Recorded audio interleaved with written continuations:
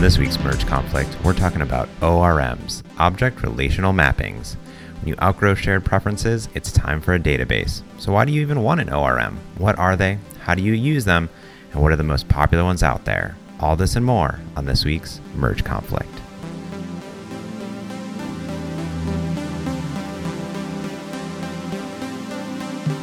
James, I made a mistake. Last Friday, I started writing another ORM. I mean, an object relational mapper from scratch. I'm an idiot. I'm such an idiot. I shouldn't be writing this kind of stuff. But it made me think that maybe now's a good time to talk about ORMs and if we use them, how we use them, and why the heck I started writing my own again. Oh, the good old ORMs. You know what actually happened, Frank, is 5 years ago. I met a young whippersnapper named Frank Kruger at a bar in Bellevue. And not only did we talk about preferences, he goes, "Hi, my name is Frank Kruger." And I go, "Kruger Systems, Inc.?" And he goes, that's me. And I remember this little ORM that I've used for about the last 5 years since I've been a Xamarin developer. It's called SQLite-Net. And it's one of the original mobile ORMs that I used. And not only did I fall in love with Frank, but I've been using your libraries forever. It was a really lightweight ORM. And you know what? When I worked at Canon, we were all about ORMs. We were all about, we were just talking that when you create a database in big enterprise, it's like, hey, okay, so I'm going to have an iBusiness entity and then a business entity base. And then I'm going to have a database and a data manager and a repository. I'm going to have these 18 layers on top of my ORM, which also has all these other 18 layers. In case for some reason, Frank, I may switch out your SQLite, ORM with another ORM, but I have 18 layers deep. You can't create a good database unless you have at least 8 layers on top of it. That's my analysis. I heard that. That's ancient Chinese wisdom, right? Yes. Boy, have I changed over the last 5 years. So let me tell you. But I've never created an ORM from scratch. So I'm actually curious about, I've definitely accessed low-level SQL commands and just did some stuff like that, and that's dirty. It makes me feel wrong. Right? Whenever I have to execute SQL, I just don't feel good about myself. So it's not that I don't think you should feel wrong. I have no problem writing pure SQL. In fact, the ORM you're mentioning, SQLite, it specifically has all these escape hatches for people to write raw SQL, because every object relational mapper, anytime you're trying to do something fancy and tricky, like bring all these objects in the database into memory, there's a million ways you can do it, and there's a million decisions that ORM authors had to make in how that actually happens. And so I think we as authors always have to give that release valve for SQL, and B, SQL's fine. I like SQL. I think it's a good language. At this point, the nice thing about SQL is that, and there's a lot of documentation or there's a lot of samples. It's not like the APIs change all that much. If you want to star and just create a table, like that's pretty much familiar. If you want to go get the top 10, that's pretty familiar at this point. Mm-hmm. I just don't do it every day. I'm not a DBA, database administrator. So I don't feel good about going and I guess if I'm going to go and just query things and not actually modify data in the database, then I feel okay with it. But I'll tell you this much, I don't feel comfortable connecting to a remote database like I did for the Evolve app. I can change values in a grid, but I do not feel comfortable running SQL commands against a live database. That scares me. One little syntax. You can have a drop table, or that wouldn't happen, but you can easily have delete from user. Oops, there goes all the users. Yeah. So there's some tricks to SQL, but and you can do permissions and things to kind of protect yourself from that. But for me, part of the whole not wanting to run a large database has always been the progression of that database over time. And so I'm talking about create table, adding indices, deleting indices, creating views if you have a powerful database, all that kind of stuff. That's the stuff that really freaks me out. Yeah, I created my first views for the Evolve app. We were doing some Power BI work, and you have to create these views so Power BI can pick things up. And Mayur goes, "Oh, just create this view thing and do this thing." I'm like, I have no idea what I'm doing. I'm so confused. You're talking gibberish. Yeah, but I've gone out, and over the years, we used to use SQL, SQL when I worked at Canon. When I started at Seton, I got to pick whatever I want for mobile, and I went with SQLite-Net. But I've also tried a lot of other ones that are not ORMs, which are like ADO.NET. I've executed just the raw commands, which is something that like Xamarin ships. I think there is an ORM that goes over it, but it's really simple. It's like, hey, I'm going to create a table and it's going to be called items and it has an integer and it has an ID. And then I'm going to go get those things. I'm going to order by. It's a very fluent API. I mean, to be honest with you, like those calls back and forth. But I'll tell you this much. Once I started using like SQLite Net, like I never wanted to like use anything else. Because when I can go in and just say, use like a link query, I think that's what like blows my mind, right? If I just do the link query and then it handles it all for me, then I don't have to worry about it ever again. Like that's what I want. That's what it kind of delivered to me, and it kind of blew my mind. So I can go in and be like, hey, let me just get all these new members based on this and order by, and it's just like good. Right. That's what we want. That's what I want. Yeah. SQLite-Net, I love telling people I wrote it in a couple hours because I did, but it came because I was a web app developer for a few years. And at that point, I had tried pretty much every ORM out there, and I had opinions about every ORM out there.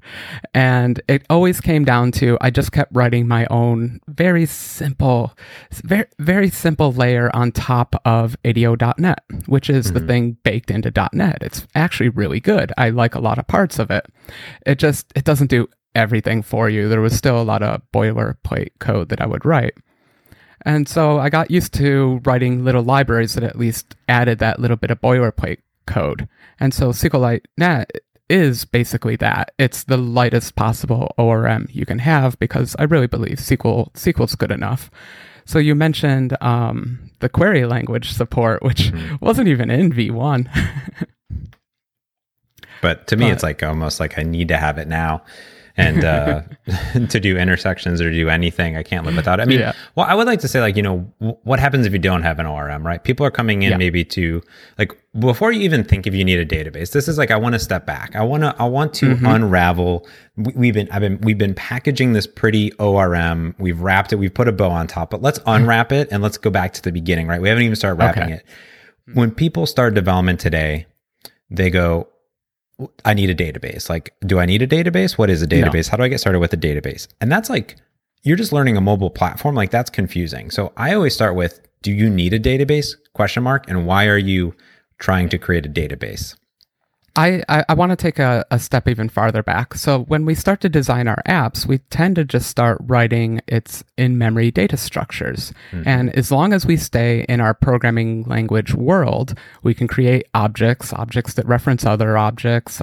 We can throw away objects. We have garbage collectors. They get automatically deleted.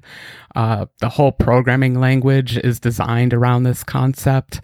And it's easy to write code. Basically, an app that you're just dealing with memory on the machine running on the server is super trivial to write.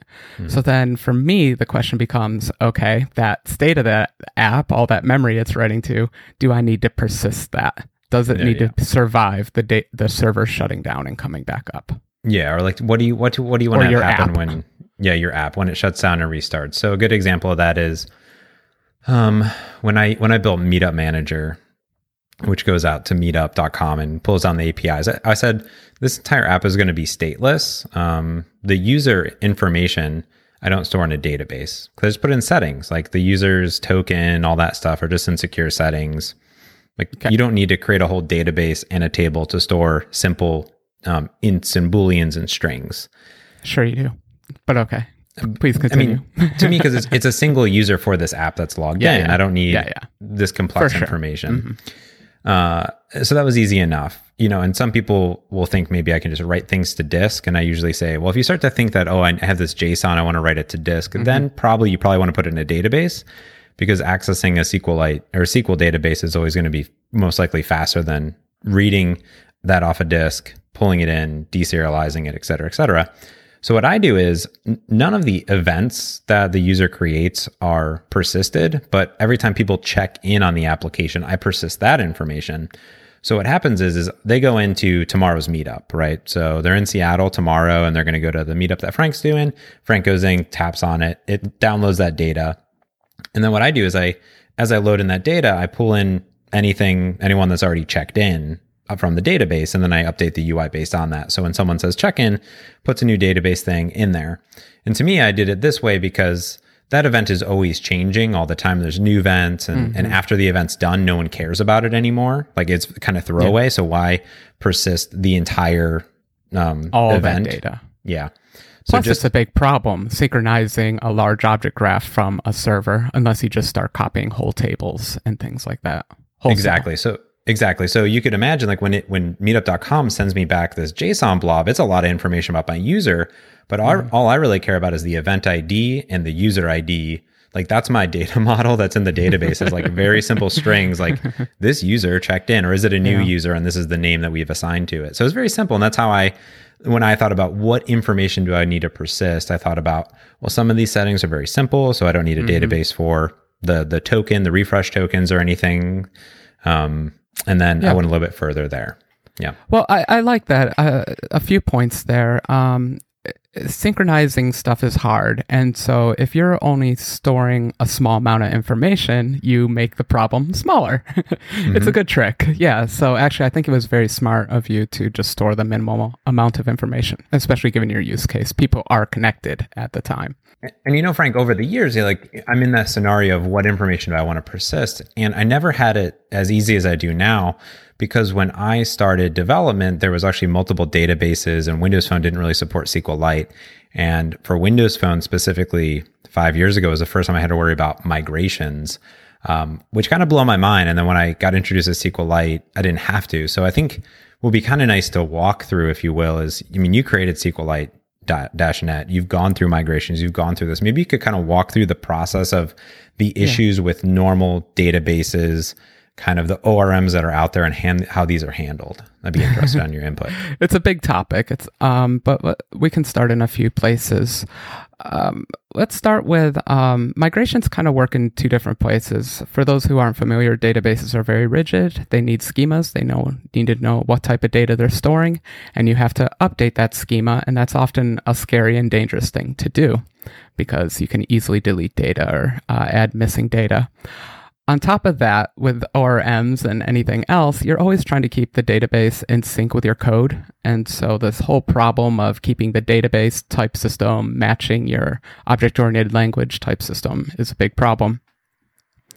And it's a compounded problem when you're building something like a website, where you have a lot of people working on it. Each one's working on a little zone. They want to make little changes to little tables, things like that.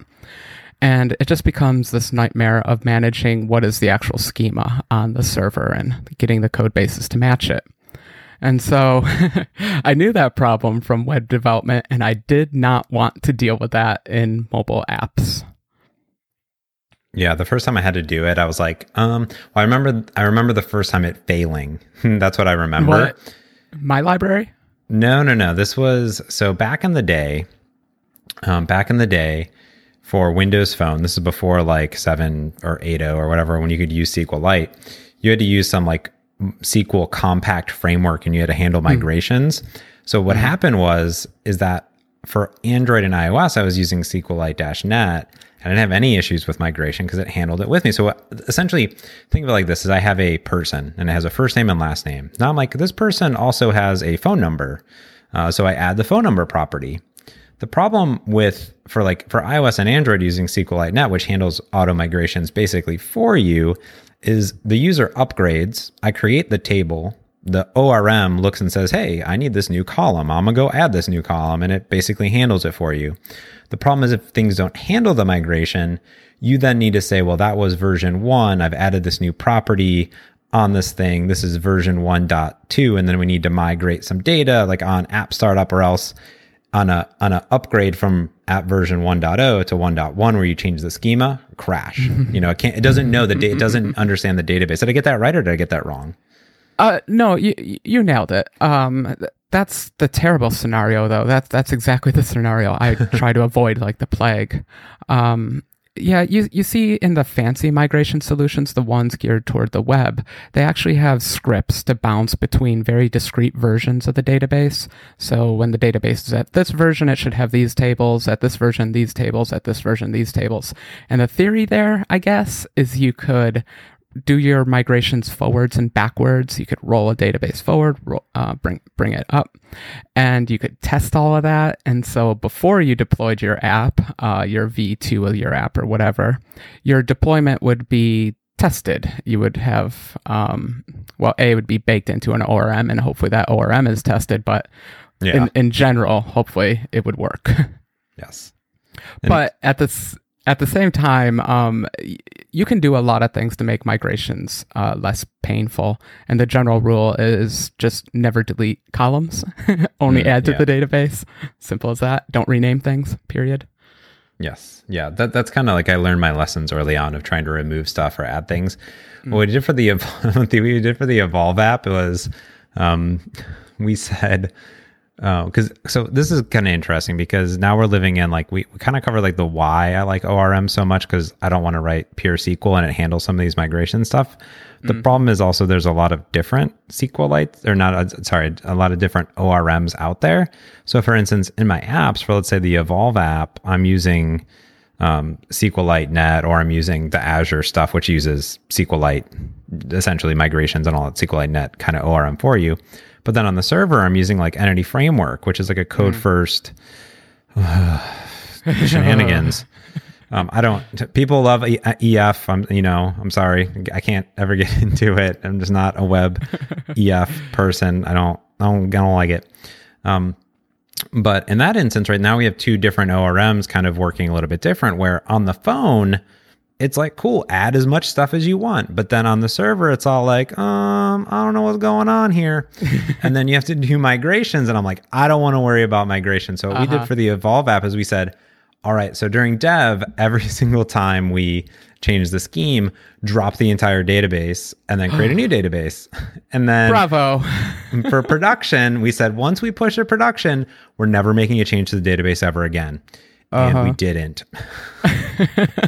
So we added additional properties where we could shove additional data that had nothing to do with anything. Oh my God. Pretty great. Okay. I'm going to say that's an anti-pattern. Just going to go out on a limb. Yeah, most likely you'll never be in the case where you can ever do that. But I was lucky enough, like Pierce and I were working on it. And we're like, we're just going to delete the database, delete all of it. I don't even care. Reboot every time we change the schema. Because during development, we were changing it all the time and we were having all these migrations. We had like 12 migrations of EF and I'm like, I don't even know what it did. And migrations can slow stuff down. So I don't know. I completely understand where you're coming from, especially in the development case. You're going to blow through migrations. In fact, I opened this thing by saying I started writing yet another ORM because I was dealing with that exact problem. I'm creating a new website on a Linux server, and I decided I'm going to use .NET Core. I'm going to use ASP.NET Core. I'm going to use all the most moderner stuff. You're not going to use Entity Framework Core? Awesome. EF Core. Core. What did I say? How many other cores can we get in there? Core CLR. All the cores. I mean, why would you want to stop with 8 cores when you can get 16 cores? Yeah, just keep adding it. So I was excited because you got to keep up, and I wanted to make sure I still understood how everything works. And oh my God, things do change. EF has changed quite a bit over the years. Even ASP.NET has changed quite a bit over the years. But golly, I walked into EF. I'm like, I'm going to have a completely open mind. I'm going to read all the tutorials. I'm just going to live and breathe this thing. And I have gotten myself into the migration mess like 4 or 5 times, and I've dropped the database. I'll admit it. Yeah. So, if people don't know what Entity Framework is, I mean, there's Entity Framework 6, I guess, 5 and 6, then Entity Framework Core, and it's an ORM. It's very popular, I guess, with ASP.NET development. I would say that's probably where it's most popular. I guess even desktop development too. It's the Microsoft recommended one, it seems. Anytime you do a new ASP.NET project, it generates all this EF code for you, and it just kind of dumps it in your face. But that's cool. I figure, well, the whole point is Microsoft's backing it, so I'll use the thing that's really compatible. And I should be clear that I'm using EF in a funny mode because I am using it on Linux. I tried using it with SQLite and then MySQL. EF in a lot of ways I'm sure works perfectly fine with SQL Server, but with these other providers it gets a little nutty. I see. And EF is very similar to SQLite Net, which is code first. Like I've said it No. a few times, but no, it's not code first. It's not. Oh my God, they are okay. I'm going to get myself into trouble for this, but they seem to be going around the merry-go-round. Oh yeah, they are code first, except for EF Core, which is not code first, but has elements of code first. So they're in this really half-baked scenario. Half-baked's not even right. This limbo land of some of it is done code first, as in you declare a bunch of objects in your code, and maybe you put a few tags on different properties of it. And primary from that, key, foreign key, things like that. And from that, and this is what you said, the thing it does like SQLite, it generates the database schema from that. Great. Wonderful. I love it. Perfect. Yeah. Except they tore all of that stuff out in Entity Framework Core. Not all of it, but key parts of it for sure. Like you can't create indices anymore with just putting an attribute on things. What? And so it becomes this mix of some of it is code first generated, other parts you have to use their funny schema language, which they call the Fluent API, which, oh my God, you need a cheat sheet for because it makes absolutely no sense to my little brain. And so you get this mixture of Fluent stuff, your own data declarations, 1,000 migration things, and each migration contains an up code and down code, and each migration also comes with a snapshot of the schema of the database. So throughout your code, you have all these snapshots of your database, and it just, oh, what a mess it makes. I get it. Migration's hard, but... Yeah. I'm seeing this now. So essentially, I want to kind of walk through this code first versus this Fluent API, because I'm now reading the Fluent API document. So code first was like, I have a person and maybe I have an ID and I put primary key on top or index this, and it just picks it up when I run it, when I create the table. Fluent API, I'm looking at this now, as you create this model builder, and I would say entity of like office of person has key t.id, and then I could say has required max length, and I'm essentially building up. It's like a builder pattern. If anyone's in a builder pattern, so I build this up on this builder model builder, and then I create it, I guess, and then it knows how to do it. That seems very. I guess everything's in one place, but it seems a little bit backwards to me. Yeah, and it's just another way of writing SQL. They have like funny little Fluent names and method names, and that kind of line up with SQL, but not exactly. So if you know SQL, it can drive you a little bit batty. Yeah. But really, for me, it was, I just don't want to do any of that. The whole point of an ORM for me is to do the dirty work, right? Yeah. Like I just want to declare classes. The SQL. Yeah, or else I just write the SQL. Yeah. Or I'll go modify the database myself. I'll go manage the schema myself. But I kind of expect that out of an ORM to just do it for me. Yeah. Now, have you had any luck with any other ORMs? Like I've used basically ADO.NET, which is not the one that we ship, which is kind of not an ORM, just kind of those raw SQLs. I've used SQLite. I've used EF a little bit, but way back in the day, I think when I worked at Canon or something, we had a whole DBA. So the DBA did a lot of this stuff, and we had interfaces upon interfaces that made sure that I was about 10 feet away at any given point from the actual database schema. But I haven't really used anything else. Have you?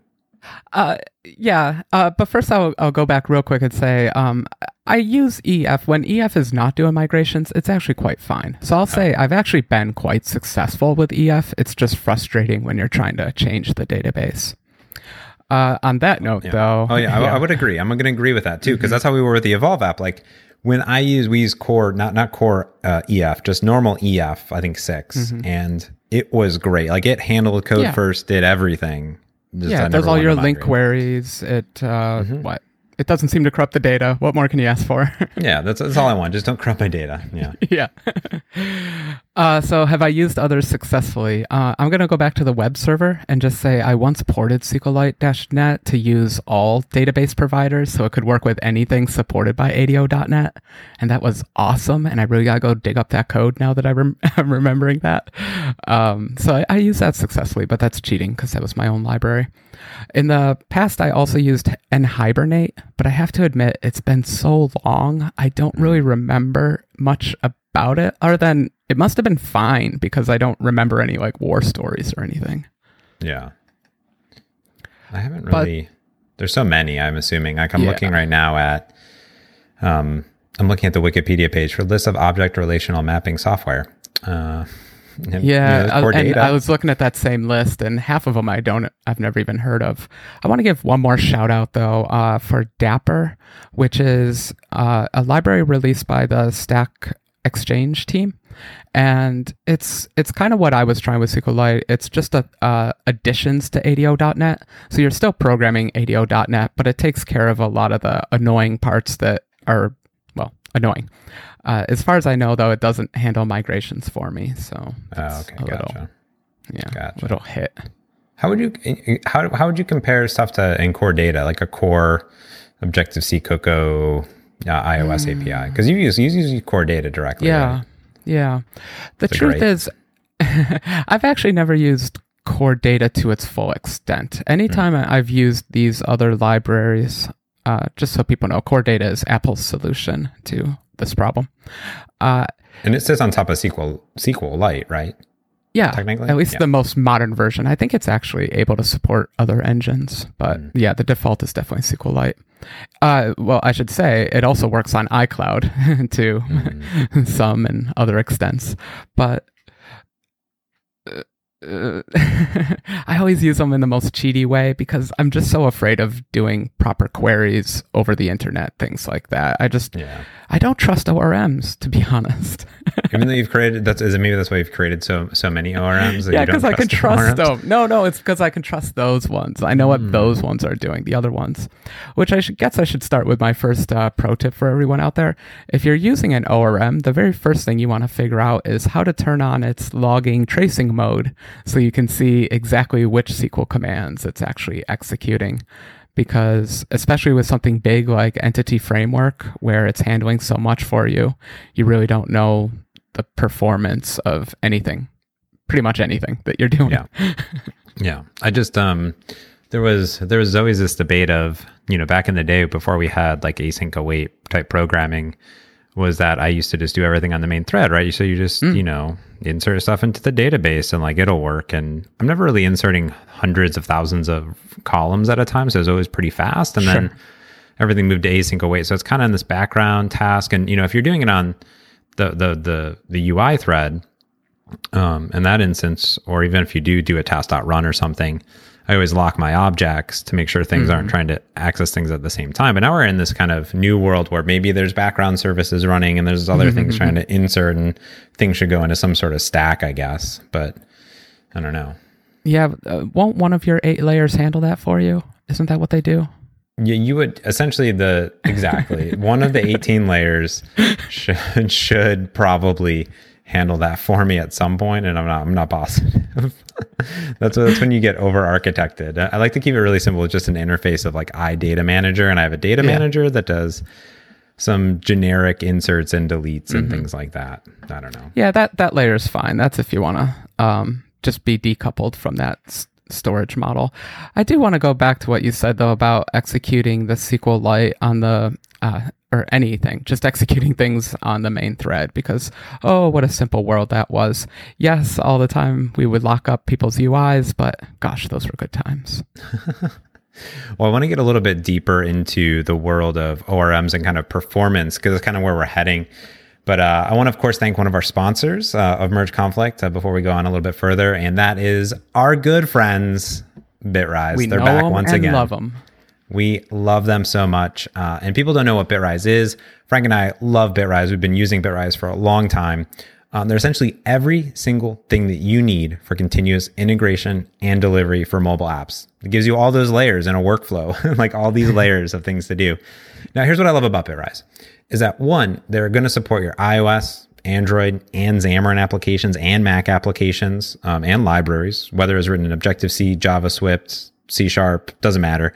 They even support like React Native and Cordova. They support all these different frameworks that are out there. And it honestly takes minutes. I would say sub minutes to get up and running with Bitrise. It is crazy. You just point it at a GitHub repo or Git repo or Bitbucket or whatever, and it scans it. It figures it all out and it says, this is a Xamarin app. This is iOS. I'm going to build it. I can set up building, testing, and deployments. And what's really cool is that it will set up this default workflow, which are all these integrations. So by default, if it's a Xamarin app, it'll be like, oh, I'm going to get NuGets, restart components. I'm going to build the app. I'm going to actually then publish this APK or IPA file to a test server so you can download it. Then you can start putting in all these other workflow integrations, and they do like Fastlane integration, like Test Cloud integration.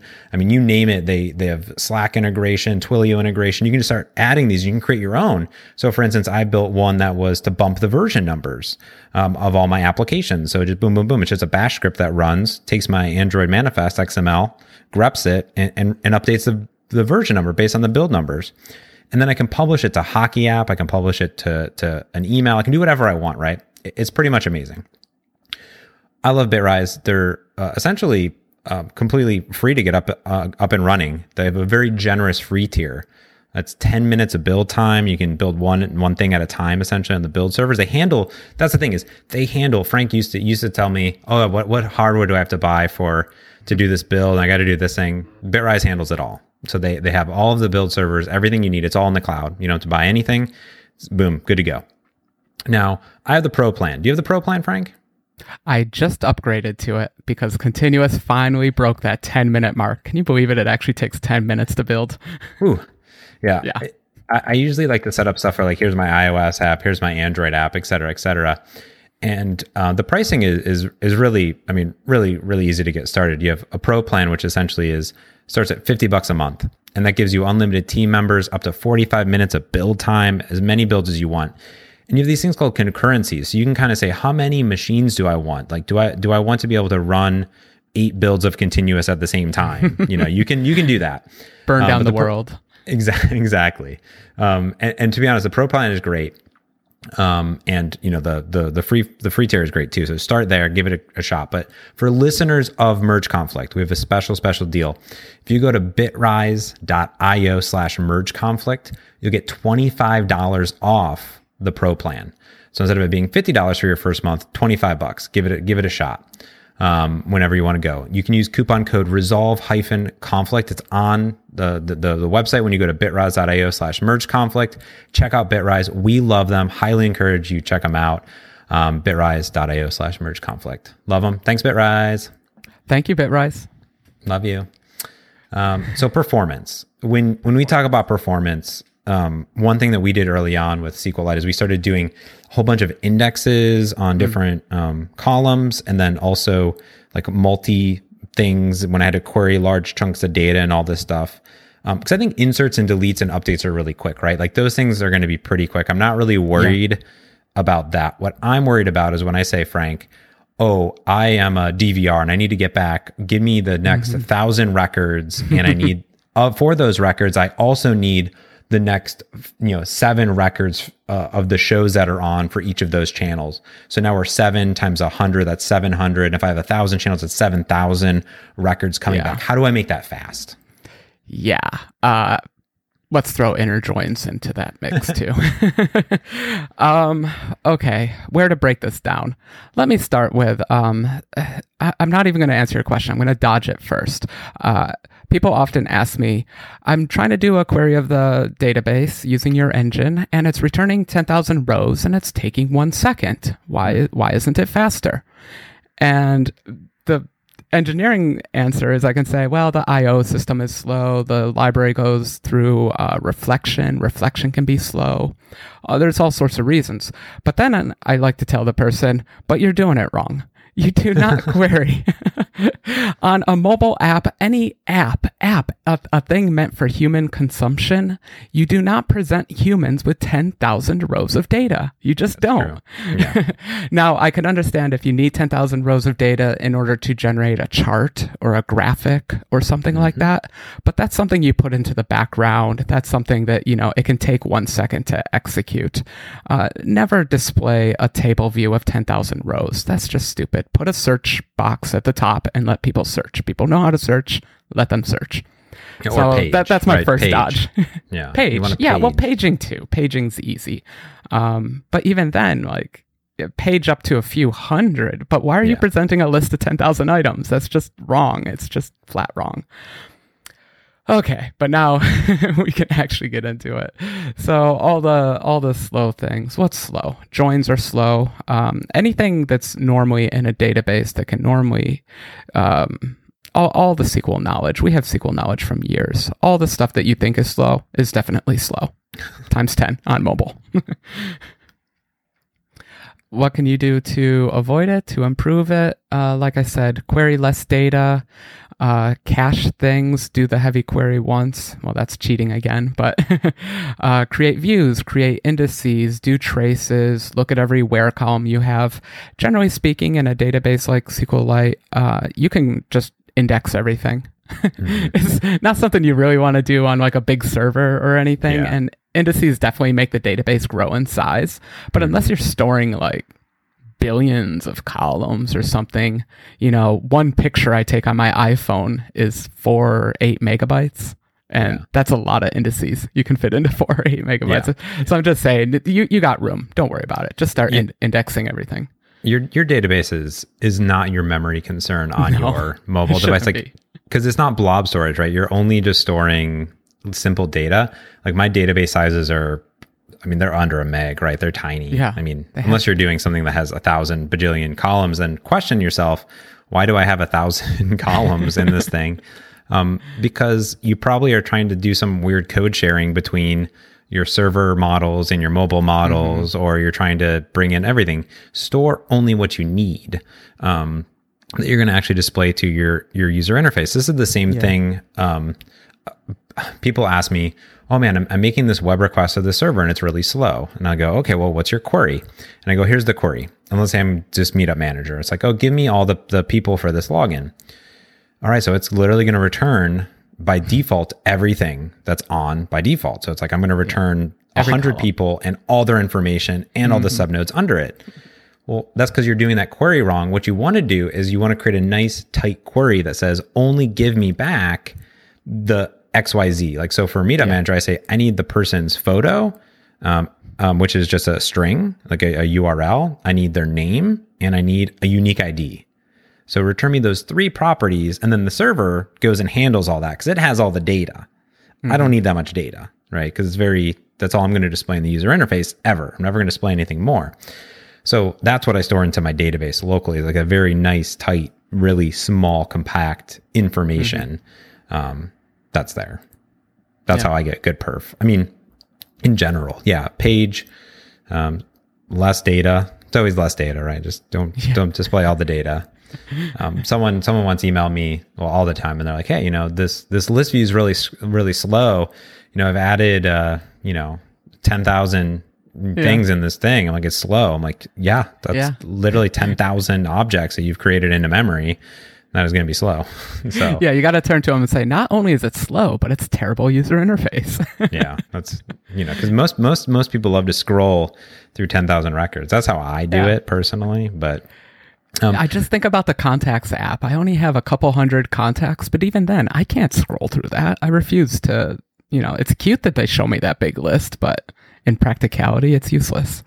Yeah, basically useless. Now, you're talking about like joins and indexes and stuff like that is, the ORM, the SQLite Net, it kind of tells you how to add the little properties and things like that.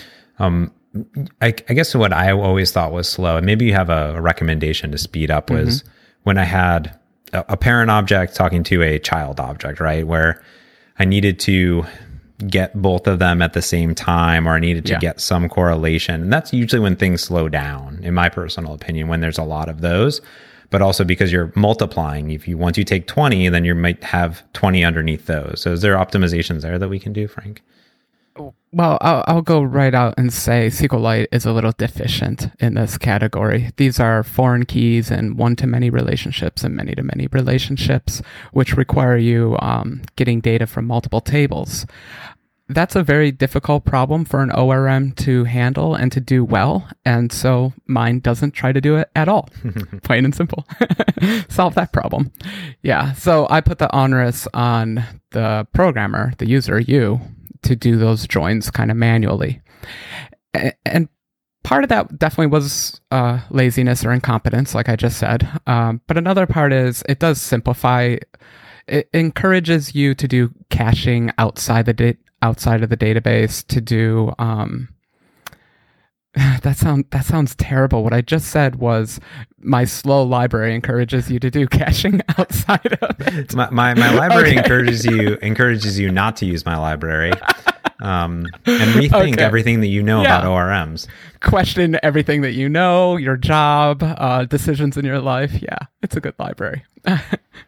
So, no, I would say that in general, those are the hardest relationships. And I generally try to devise pretty flat databases where, the relationships are very simple. They're very, this one owns this object. And in that case, I can load it in quickly and keep it loaded in for the most part. For the most part, how I use databases is I try to keep objects around for a little bit of time. There's two kind of strategies there. But in the case of keeping objects around all the time, you can cache values so that you're not constantly requerying them. The downside is you have to move that object all around your app, and it becomes very difficult. You don't have a centralized database anymore. If you want to keep the database as the holy truth, the one and only source of data, then joins, they're always a pain. Sorry. Yeah, I try to always stay away from joins because I was like, okay, am I making my database too complex, like for this mobile application, if I have to start worrying about joins and parent-child relationships? And normally what I do is I just have some IDs, and I can, if I grab the event ID, then I literally have an event table and I have a check-in table, and the event has a unique ID. And then when I add a check-in there, that check-in also has that ID. So now my event does not have a list of check-ins, but there is a table of check-ins for all of them where the index is the event ID. So now I can go say, hey, from this event table or from the check-in table, grab me all of the check-ins for this event. Yeah. And that's kind of how I did it. And I didn't really worry about joins, or that's kind of my join, right? But I didn't make the query in a join. I just said, there's a property that literally equals this, go find it. And that made it easy. And that's exactly how I do it. So much so that I'm actually going to add a few more functions to the connection class that'll make this even simpler. So kind of like a poor person's join. So it's not doing a full join, but it's handling this most common case, because what you just described is definitely the most common case. I just queried a bunch of data. These are essentially the items I want, but there's this ancillary data over here that I would love to mix in. And that's just such a common scenario. Yeah. And then what I like to do a lot too is when for the Evolve app is I get this question a lot, which is not only how do I optimize my application, but is there a way to share code with the server? I kind of mentioned it earlier. And I feel like this episode is going to go long, which I'm totally okay with because we don't usually go long on episodes. But we have a few more topics that I really want to cover because I get this question all the time. It's like, hey, even Miguel was on stage talking about, hey, like this app is going to share some models, some logic with the back end.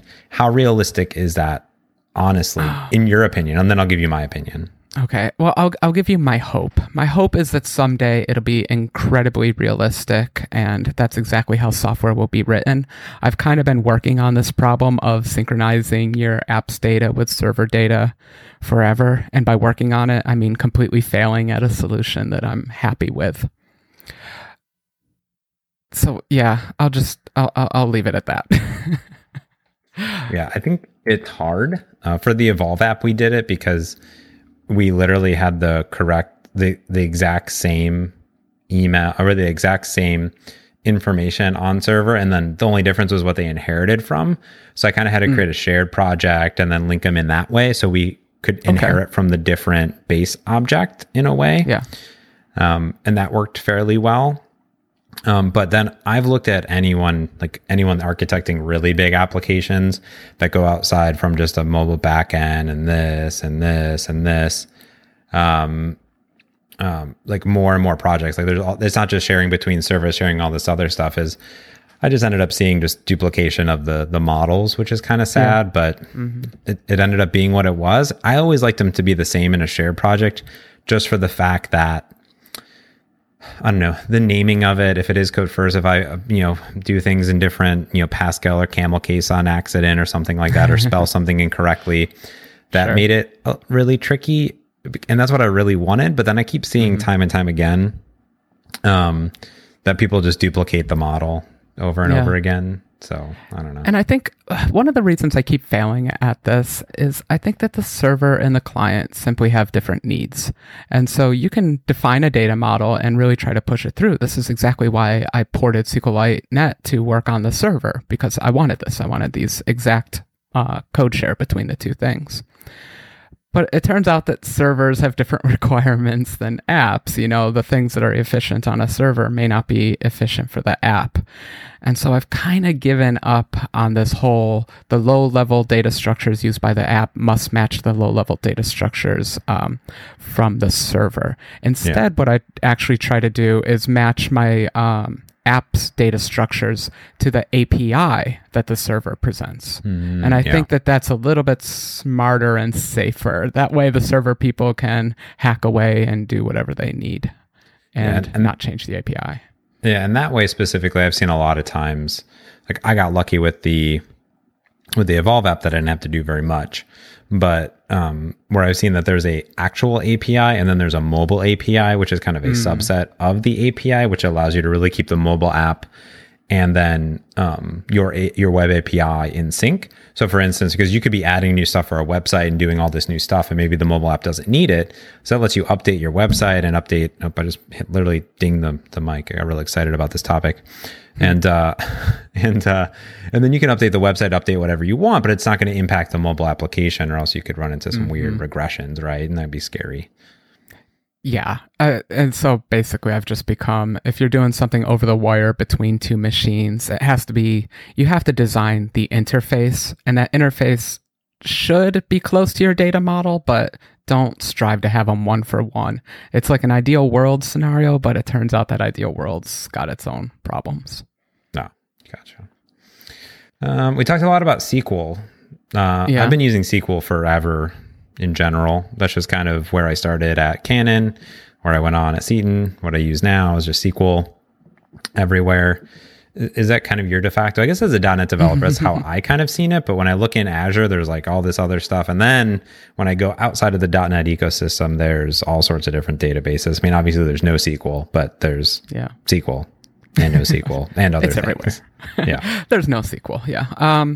I'll actually say that one of the very first reasons I started using .NET on the iPhone was because I was writing an app in Objective-C, and it had to do a lot of database work, and it was getting very frustrating. They don't have a good meta object. It was just getting frustrating.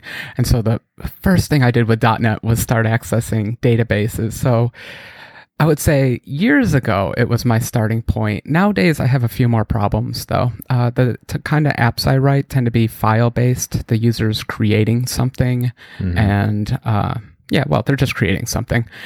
And that's fine. That all can go into a database. But the problem becomes, well, you want to share that file with someone else now. Not just sharing it with a server, but let's say just putting a link to it from Twitter, or, copying it to the file system, things like that.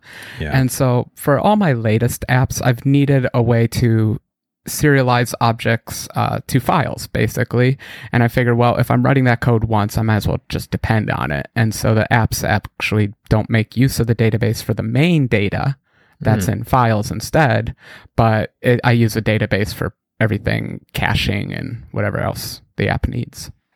So are you using some sort of other database, or is this file like JSON to a disk, and then you JSON to a disk? I mean, that's it's because I write document-based apps. These aren't like your Meetup Manager. It's not an app that's just mirroring data and presenting data to you. These are things where I want it to be able to be checked into Git. It needs to be a file, and it needs ideally to be a text file. And so you're stuck with the old formats. Is that something that perhaps that like DocumentDB or MongoDB could handle in that instance? Because those are more like kind of blobby-ish. Yeah, in the NoSQL world, there's also the concept of an object-oriented database that gets rid of the whole need for the object-to-relational mapper. Instead of having a relational database, you have an object database. I've tried a few of those over the years. In general, I can say they're perfectly fine. Again, this is getting back to kind of to the server thing. With file formats on a disk, you don't necessarily want that to 100% mirror your in-memory data structures. And the reasons are simple. Your app's going to change over time, but you can't change the file format. Once you've released a file format, it's baked. Like, yeah, you're stuck. Yeah. Yes. Yeah, so you're just not going to go back. Oh my goodness. Well, this is the fun world of databases, essentially. Got to try And them data. all. And data. It's just all a mess. I definitely, oh man. So I remember the last Evolve app, 2014, not the last, but the previous. That one we did file based. For some reason, I'm not going to go into things, but we were working with a few other devs, and just the data coming from the server was very huge blob of JSON. Like we'll just deserialize that and unserialize that. What could go wrong? Everything, because it ends up being like a 5 meg file that you want to send and download and synchronize, and it becomes very tedious. So I will say, like, the biggest issue we had in that process was that there was really no database, and it was just this big blob of storage, and that gets really slow, not only to download, but also to store to disk and read from disk, and things can happen all over the place. So think about these things, kind of the ORMs, the migrations, some of the tweaking of your code that you may want. If you need a database, if it's just simple settings and storage, use my settings plugin, problem solved. That's what I say. Because we have NS user defaults, we have shared preferences, we have isolated storage to do this stuff. Don't try to store your entire JSON blob in one of those settings. When you get to that point, when you're like, I have this huge data object and I just really want to toString it and serialize that, and then unserialize it, like use JSON convert to and from. Once you've done that, something has gone awry, and that's when you need a database. So store that in a database. But up until that point, you're good probably. That's my guidelines. I'm on the exact same page as you. In general, I love key value stores. NoSQL, that's the most basic NoSQL, key value stores. iCloud has very simple native support for it. There's a million services out there. There's Redis and blah, blah, blah. Yeah. I say Redis. I say Redis. Oh, say whatever. Redis? Yeah, Redis cache? Or Redis I don't know cache? where I got that pronunciation from. Yeah. Some words you just never say out loud. But on that line, the other place where NoSQL starts to fall apart for me is when you try to start querying it. If you're not just getting something by key, and that's when they all start to get very funky, and they all start to invent their own kind of query languages. And I'm like, well, if I'm just going to write a query in a query language, then maybe I'll use the SQL query language since it's old and true and simple. And it works. Yeah. Oh my goodness. Okay. Any other tips and tricks from the Frank Krueger before we get out of here? Oh my God, no. And on the topic of migrations, remember, you don't have to add columns. These are relational databases. Just create another table and relate it to your other table. Stop messing with existing tables. Just add new ones. Well, there you have it. There's the tips and tricks. There's your database merge conflict right there. Long one. Love it. Yeah. We also would love to hear from you. What are you guys using? What do you guys and gals like to use? Have you had struggles with Frank SQLite? Let him know. I'm sure file an issue on his GitHub. We'll link it. We'll put it in the show notes. We love hearing feedback from our users. When you go to mergeconflict.fm, there's obviously links to iTunes and all that other stuff. We have a Twitter account, mergeconflict.fm. We have a Facebook. We have an email address. You can email us directly. We'd love to hear what you want to hear on the podcast, just like we did last week for the design one. More than anything, we would really love some iTunes reviews. We don't ask for them often. We're just in the mood right now because I'm closing out the show. If you use iTunes, give us a good review. If you like the podcast, if you don't leave a review. Tell us why by emailing us. If you use Overcast, big fan of the Overcast, recommend the podcast to your buddies, and share the Merge Conflict with the world. We would appreciate that. And of course, a big, huge thanks to our big sponsor, Bitrise, bitrise.io/merge conflict. Go check that out. Without further ado, I am James Montemagno. And I'm Frank Krueger. Thanks for listening. Peace.